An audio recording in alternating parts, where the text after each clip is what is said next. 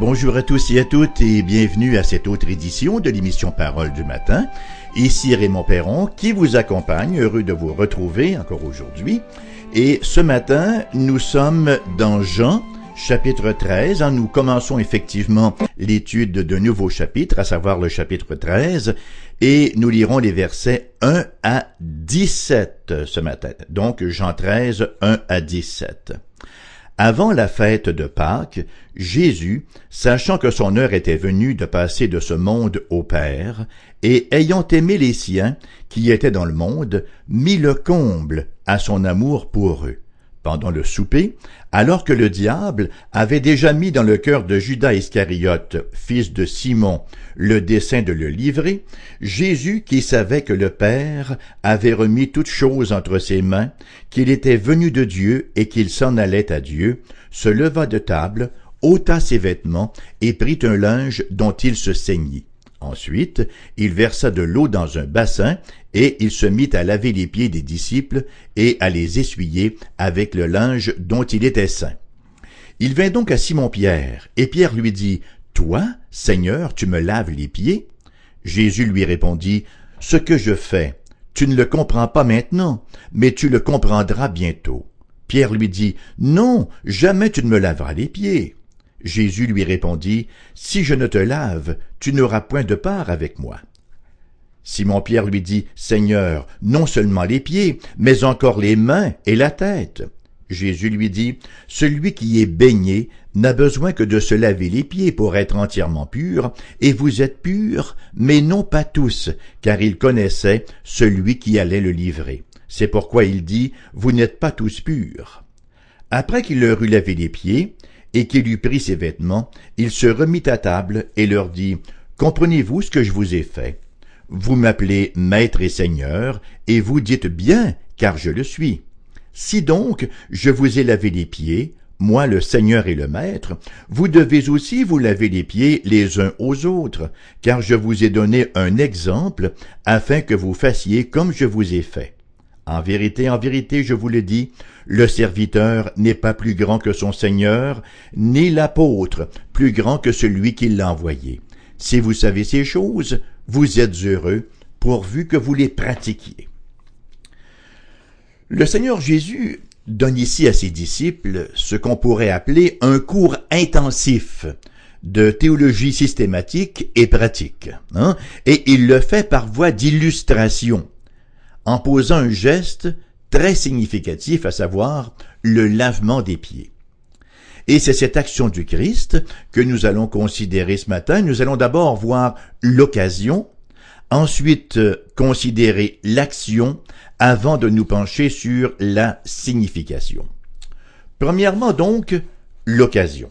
Nous lisons en effet au verset 1, « Avant la fête de Pâques, Jésus, sachant que son heure était arrivée de passer de ce monde au Père et ayant aimé les siens. » Jésus vit constamment dans la pleine conscience de ce qui se passe autour de lui. Et il est pleinement conscient ici que son heure est arrivée. Voyez-vous, ce n'est pas une conscience subite là, du fait. Ce n'est pas quelque chose qui lui arrive subitement comme un éclair. Non, Jésus connaît parfaitement les temps et les moments qui viennent paver son pèlerinage terrestre. Et il marche vers sa mort et il en connaît l'heure. Jésus a aimé les siens. Tout au long de son ministère terrestre, il a manifesté cet amour aux siens, et là, il va le manifester de manière ultime, mettre le comble à son amour en allant se livrer pour eux à la croix, pour tous les siens, pour tous ceux qui se confient en lui par la foi. Et nous lisons, il y a un sentiment d'urgence dans la lecture de ce matin, de l'événement de ce matin, parce que Satan, nous est-il rapporté, a déjà mis au cœur de Judas de livrer Jésus. Jésus savait que toute chose était entre ses mains. C'est ce que nous dit le verset 3. Jésus qui savait que le Père avait remis toute chose entre ses mains, qu'il était venu de Dieu et qu'il s'en allait à Dieu. On voit ici le caractère tout à fait volontaire du sacrifice du Seigneur Jésus. Toutes choses sont entre ses mains. Il a une espèce d'autorité sur les événements et sur les choses, mais il utilise cette autorité-là pour se soumettre au décret, là, au conseil souverain de la Trinité que le Christ, que le Fils, Dieu le Fils, devait venir mourir pour sauver les siens. Donc, il nous est dit au début du repas. Ça se fait au début du repas.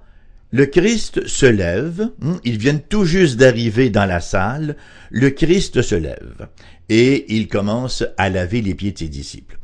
Le Christ et ses disciples sont venus de Béthanie. Bon, ils ont parcouru une certaine distance, les routes de l'époque étaient poussiéreuses bien sûr, on marchait en sandales et on accumulait de la poussière et de la saleté sur les pieds. De sorte que la coutume était, lorsqu'on se présentait chez son hôte, qui nous recevait pour un repas, les serviteurs de l'hôte qui nous recevait lavaient les pieds des invités. Surtout que les pieds étaient considérés comme impurs. Il y avait la coutume donc de se laver les pieds, sauf qu'ici, qui sont les serviteurs?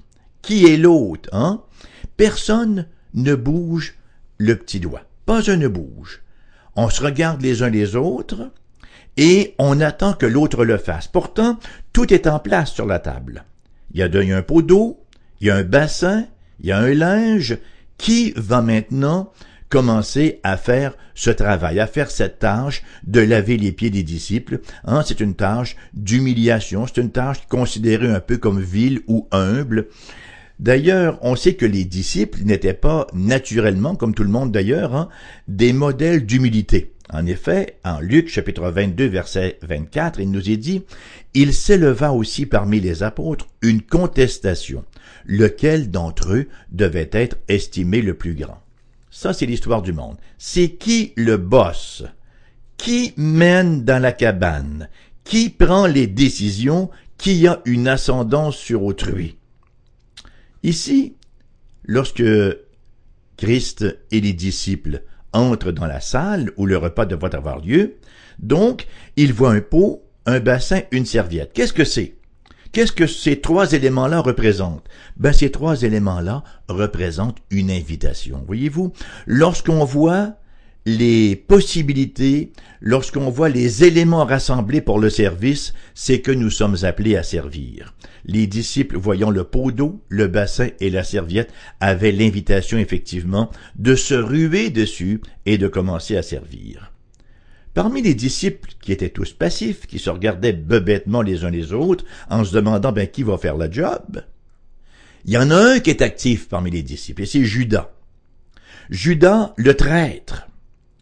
Pour lui, c'était peut-être pas assez payant d'être disciple. Alors il décide de vendre le maître, ou encore peut-être que le Christ ne satisfait pas ses attentes, ses aspirations. Voyez-vous, animé d'une mauvaise théologie, pour lui, le Messie devait être quelqu'un non pas de humble, mais un conquérant qui allait effectivement délivrer le peuple et qui allait donner à ses disciples là de très très belles positions d'honneur et une vie facile. Alors lui, il est très passif, il est très actif, mais pour la mauvaise action. Et voilà que Christ pose ce geste au milieu de ces gens-là. Il le fait dans la pleine conscience qu'il était le Fils de Dieu. Nous lisons au verset 3, verset 3, oui, Jésus qui savait que le Père avait remis toutes choses entre ses mains, qu'il était venu de Dieu et qu'il s'en allait à Dieu. Jésus est pleinement conscient qu'il est Maître et Seigneur. Il est pleinement conscient qu'il est le Fils de Dieu et pourtant, c'est lui qui s'humilie pour l'humble tâche de laver les pieds des disciples. Nous avons, de la plume de l'apôtre Jean, une description détaillée. Et c'est certainement un événement qui a laissé une impression profonde sur Jean et qui devrait également laisser une impression profonde sur nous. Devant l'inertie, la passivité, pour ne pas dire le passivisme, des disciples, voilà que le Christ passe à l'action. Et il le fait avec calme. Il le fait avec majesté. Le verset 4 nous dit, « Il se leva de table, ôta ses vêtements et prit un linge dont il se ceignit. » Alors, comme tout serviteur oriental de l'époque, il ne portait qu'un sous-vêtement, il prend un linge et il se met à la tâche. Il prend littéralement la forme d'un serviteur. Il se fait serviteur. Philippiens chapitre 2 verset 7 nous dit, parlant du Christ, « Mais il s'est dépouillé lui-même en prenant une forme de serviteur. » Et 1 Pierre chapitre 5 verset 5 de renchérir, « Dans vos rapports mutuels, revêtez-vous d'humilité, car Dieu résiste aux orgueilleux, mais il fait grâce aux humbles. » Les disciples étaient vraisemblablement tous muets de honte de voir que le Seigneur se mettait dans cette tâche-là. Et Pierre réagit. Pierre, c'est l'impétueux. Pierre, c'est l'impulsif. Au verset 6, il nous est dit, Pierre lui dit, « Toi, Seigneur, tu me laves les pieds. » Et il y a un contraste ici entre toi et mes pieds. Toi qui es le Seigneur de gloire. Toi qui es toute majesté, et mes pieds qui sont le symbolisme même de l'impureté. Bien sûr que Pierre ne comprend pas vraiment ce que le Christ était en train de faire. Voyez, s'il rejette l'humiliation partielle du Seigneur, il lui faut aussi rejeter l'humiliation complète. Nous lisons au verset 7, Jésus lui répondit, « Ce que je fais, tu ne le comprends pas maintenant, mais tu le comprendras bientôt. » Comprendre, le mot « oï ». Enfin, nous avons deux mots ici qui sont traduits par « comprendre ». Ce que je fais maintenant, tu ne le comprends pas maintenant, mais tu le comprendras bientôt. Le premier verbe « comprendre » traduit le mot grec « oïda », qui fait référence à un processus mental, alors que le deuxième verbe employé est le mot « ginosko », qui veut dire savoir, connaître, percevoir, s'approprier pour soi-même. Un tel acte d'humiliation pour le confort de Pierre, c'est trop pour lui. Cependant que ce n'est qu'une partie de tous les événements mémorables qui devaient suivre. Si Pierre ne reçoit pas l'humiliation partielle pour le confort physique, il ne pourra pas non plus recevoir l'humiliation totale du Christ qui va en croix pour le confort total, c'est-à-dire pour le salut. Voyez, Pierre ne voit qu'une partie. Il ne voit pas l'ensemble. Il ne voit que la circonstance présente. Le Christ, lui, voit l'ensemble. Il voit le tout. Jésus de dire au verset 8, « Si je ne te lave, tu n'auras point de part avec moi. » C'est-à-dire, si par mon œuvre entière d'humiliation, dont le lavement des pieds fait partie, je ne te purifie pas de tes péchés, tu ne participes pas au fruit de mes mérites rédempteurs. Le verset 9. Simon-Pierre lui dit, « Seigneur, non seulement les pieds, mais encore les mains et la tête. » Christ ne fait pas référence au physique.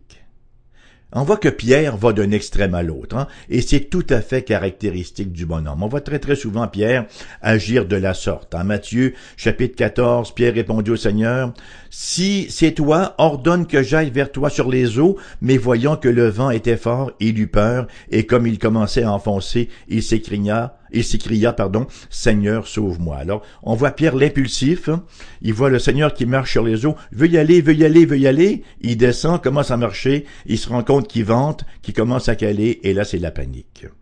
En Matthieu 16, Simon-Pierre répond au Christ, « Tu es le Christ, le Fils du Dieu vivant. » Dès lors, Jésus commença à faire connaître à ses disciples qu'il fallait qu'il aille à Jérusalem, qu'il souffre beaucoup de la part des anciens, des principaux sacrificateurs et des scribes, qu'il soit mis à mort et qu'il ressuscite le troisième jour. Pierre immédiatement le prend à part et se met à le reprendre. « À Dieu ne plaise, Seigneur, cela ne t'arrivera pas. » Vous voyez, d'un côté, la grande confession messianique, et de l'autre côté, il n'est pas question que tu fasses l'œuvre messianique. Et on pourrait poursuivre comme ça encore pendant plusieurs versets où on voit un peu le caractère de Pierre. Ce n'est pas pour mépriser l'apôtre que je dis cela, mais c'est pour bien démontrer qu'il est de la même nature que nous, qu'aucun homme ne peut être pontifié, n'est-ce pas, ne peut être élevé à un rang tel, qu'on le rend infaillible ou qu'on pense qu'il n'est plus pécheur. Non, Pierre était un disciple comme les autres, pécheur comme les autres, besoin de salut comme les autres, avec ses nombreuses carences et son besoin de sanctification progressive. Voyons maintenant la signification de cette action-là du Seigneur Jésus-Christ. Au verset 10, Jésus lui dit, « Celui qui est baigné n'a besoin que de se laver les pieds pour être entièrement pur, et vous êtes tous purs, non pas tous. » Là, Jésus, bien sûr, fait référence à un symbolisme. Le symbolisme de la coutume, il prend la coutume orientale pour symboliser l'œuvre de purification spirituelle qu'il allait opérer pour le bénéfice de ses disciples. Bien sûr que le Christ parle ici d'un bain spirituel. Il parle de régénération. On voit souvent des symbolismes comme cela, utilisés par le Seigneur. Entre autres, lorsqu'il parle de nouvelle naissance, lorsqu'il parle de naissance spirituelle, au chapitre 3. Au chapitre 4, lorsqu'il discute avec la Samaritaine et qu'il lui parle de l'eau, il parle bien sûr d'eau spirituelle. Au chapitre 6, lorsqu'il parle du pain, il parle du pain venu du ciel, il parle d'une nourriture spirituelle. Et ici, au chapitre 13, il parle d'une purification, mais pas une purification physique, une purification spirituelle.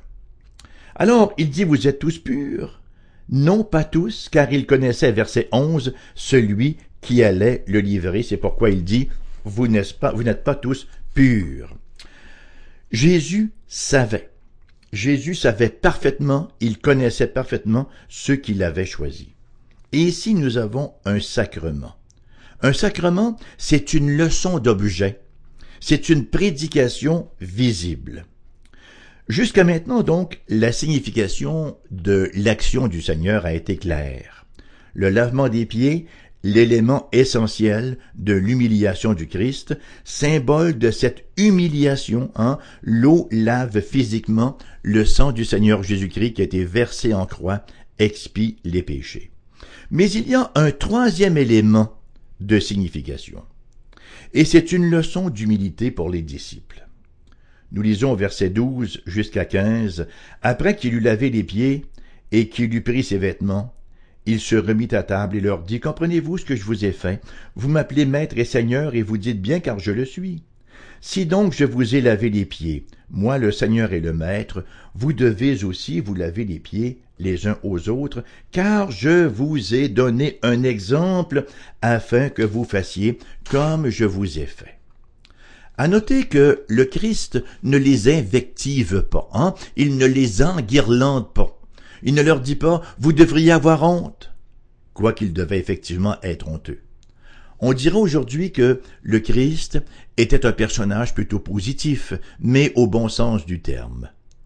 Ce qu'il leur dit en somme, c'est « bon, écoutez les gars, on pleure pas sur un verre de lait renversé. Effectivement, vous avez manqué le bateau ici, oublions le passé, mais dans l'avenir, faites ceci. Suivez l'exemple que je viens de vous montrer. » À noter que le Seigneur n'est pas en train d'instituer une troisième ordonnance, en plus du baptême et de la communion. On sait que la Bible nous enseigne qu'il n'y a que deux ordonnances ou deux sacrements, le baptême et la communion. Alors le Christ n'est pas en train d'en instituer une troisième qui serait le lavement des pieds. Ce qu'il a à l'esprit, ce n'est pas tant le rite extérieur que l'attitude intérieure, l'humilité, l'empressement à servir. Au verset 17, nous lisons « Si vous savez ces choses, vous êtes heureux, pourvu que vous les pratiquiez. » Si vous savez ces choses, vous êtes heureux, pourvu que vous les pratiquiez. Nous voyons encore une fois ce que nous retrouvons ailleurs dans l'Écriture sainte, que la foi sans les œuvres est morte. Vous êtes heureux si vous savez ces choses, mais si vous les mettez en pratique. Les savoir uniquement intellectuellement ne vous apportera pas le bonheur ou la bénédiction, mais c'est dans la pratique de ces choses que vous allez effectivement les trouver. Alors, ici, ce n'est pas un commandement, mais c'est une déclaration de tendresse et d'amour. C'est une promesse, mais plus encore, c'est une déclaration de fait. La pratique de l'humilité est le véhicule de la bénédiction. Donc, ce que Jésus dit, c'est ceci. Voici ce qu'il faut savoir et pratiquer. Celui qui est Seigneur et Maître s'est fait serviteur. en vue de combler les besoins des autres, même si cela impliquait de sa part un grand abaissement. Deuxièmement, à bien plus forte raison donc, ceux qui sont au bénéfice de son service devraient-ils vouloir servir dans l'humilité? Voyez, tous les croyants sont des ministres, des serviteurs, des diaconoi, Tous les croyants sont des ministres. Le monde a galvaudé l'expression ministre, de sorte que on en a un peu trituré la signification, Un ministre, c'est un serviteur. Le premier ministre devrait donc être le premier à servir. Et on voit que très souvent, il est le premier servi. Alors, on a perdu un peu la notion de ce qu'est un ministre. Mais un ministre, effectivement, c'est un serviteur. Vous êtes heureux si vous savez ces choses, pourvu que vous servez, pourvu que vous les pratiquiez. Ici, le Christ donne un enseignement par illustration. Pierre y va d'un cours magistral. Il a bien compris la leçon, lui, parce qu'il donne un cours magistral dans sa première épître, chapitre 4, versets 7 à 11, que je lis maintenant. « La fin de toute chose est proche. Soyez donc sages et sobres pour vaquer à la prière. Avant tout, ayez les uns pour les autres un ardent amour, car l'amour couvre une multitude de péchés. Exercez l'hospitalité les uns vers les autres sans murmure. Comme de bons dispensateurs des diverses grâces de Dieu, que chacun de vous mette au service des autres le don qu'il a reçu. Si quelqu'un parle, que ce soit comme annonçant les oracles de Dieu, si quelqu'un remplit un ministère, qu'il le remplisse selon la force que Dieu communique, afin qu'en toute chose Dieu soit glorifié par Jésus-Christ, à qui appartiennent la gloire et la puissance au siècle des siècles. Amen. Il y a 3 éléments qui se dégagent très clairement de ce texte de Pierre. Premièrement, au verset 7, l'importance de comprendre le temps de notre intendance, le temps de notre service. Nous sommes effectivement dans les derniers temps. Le Seigneur est proche. Deuxièmement, il est important de servir dans la grâce de notre intendance. Pierre nous dit effectivement que chacun de vous mette au service des autres le don qu'il a reçu. Et troisièmement, le but de notre intendance, c'est bien sûr de glorifier le Seigneur Jésus-Christ. Revenons au verset 10 de ce chapitre 4 de 1 Pierre, qui nous dit « Comme de bons dispensateurs des diverses grâces de Dieu, que chacun de vous mette au service des autres le don qu'il a reçu. » C'est-à-dire que la grâce de Dieu fournit toute une variété de dons qui doivent être mis au service de la maison de Dieu. Le terme fait référence à une grande variété. Le mot poikoulos veut dire littéralement multicolore. Donc, dans l'Église, nous avons toutes les couleurs. Dieu, dans sa générosité, dans sa sagesse, a donné à quelqu'un ce qui manque à quelqu'un d'autre, de sorte que nous sommes des canaux de provision, des canaux de providence divine, les uns pour les autres. On tend bien sûr à être réductionniste dans notre conception des dons. On voit des pasteurs et des diacres. Ou encore ne voir que les dons spirituels de 1 Corinthiens. Mais il y a une variété infinie de dons que Dieu, dans son opulente générosité, a répandus sur nous. Dieu ne nous donne pas, Pierre, ici, ne nous donne pas une liste exhaustive des dons de l'esprit, les charismas, qui sont souvent d'ailleurs des dons naturels sanctifiés par Dieu à la conversion. Il n'y a pas de changement de gène lorsqu'on reçoit des dons. Et Pierre mentionne 2 catégories, la catégorie du parler et la catégorie du service. On retrouve effectivement dans Romains 12, 6, 13 cette série de dons, cet enseignement sur les dons, de même qu'à 1 Corinthiens 12, 4 où nous lisons « Il y a diversité de dons, mais le même esprit ». Ces dons ne sont pas nôtres, nous ne sommes pas autonomes, mais administrateurs. Nous les administrons pour le service, pour le bien d'autrui. C'est important de se rappeler comment nous découvrons nos dons. On ne découvre pas nos dons dans le jeûne et dans la prière ou dans la contemplation. Les dons sont mis en lumière dans le service. Bien sûr, c'est normal de se demander quel don est-ce que j'ai reçu, mais nous n'aurons jamais la réponse dans l'introspection. Dans la découverte de mes dons, je dois garder à l'esprit quelques questions fondamentales. Premièrement, Prenez le bottin des membres de votre Église et demandez-vous, qui est-ce que je sers? Quels sont les besoins? Quelle contribution puis-je faire pour améliorer le bien-être des autres avec mes dons de discours, parler, ou avec mes dons de service? Comment puis-je utiliser mon temps, mes énergies, mes ressources pour le bien d'autrui? En conclusion, nous sommes des administrateurs, des serviteurs, des esclaves dans la maison de Dieu. Nous ne sommes pas des agents libres.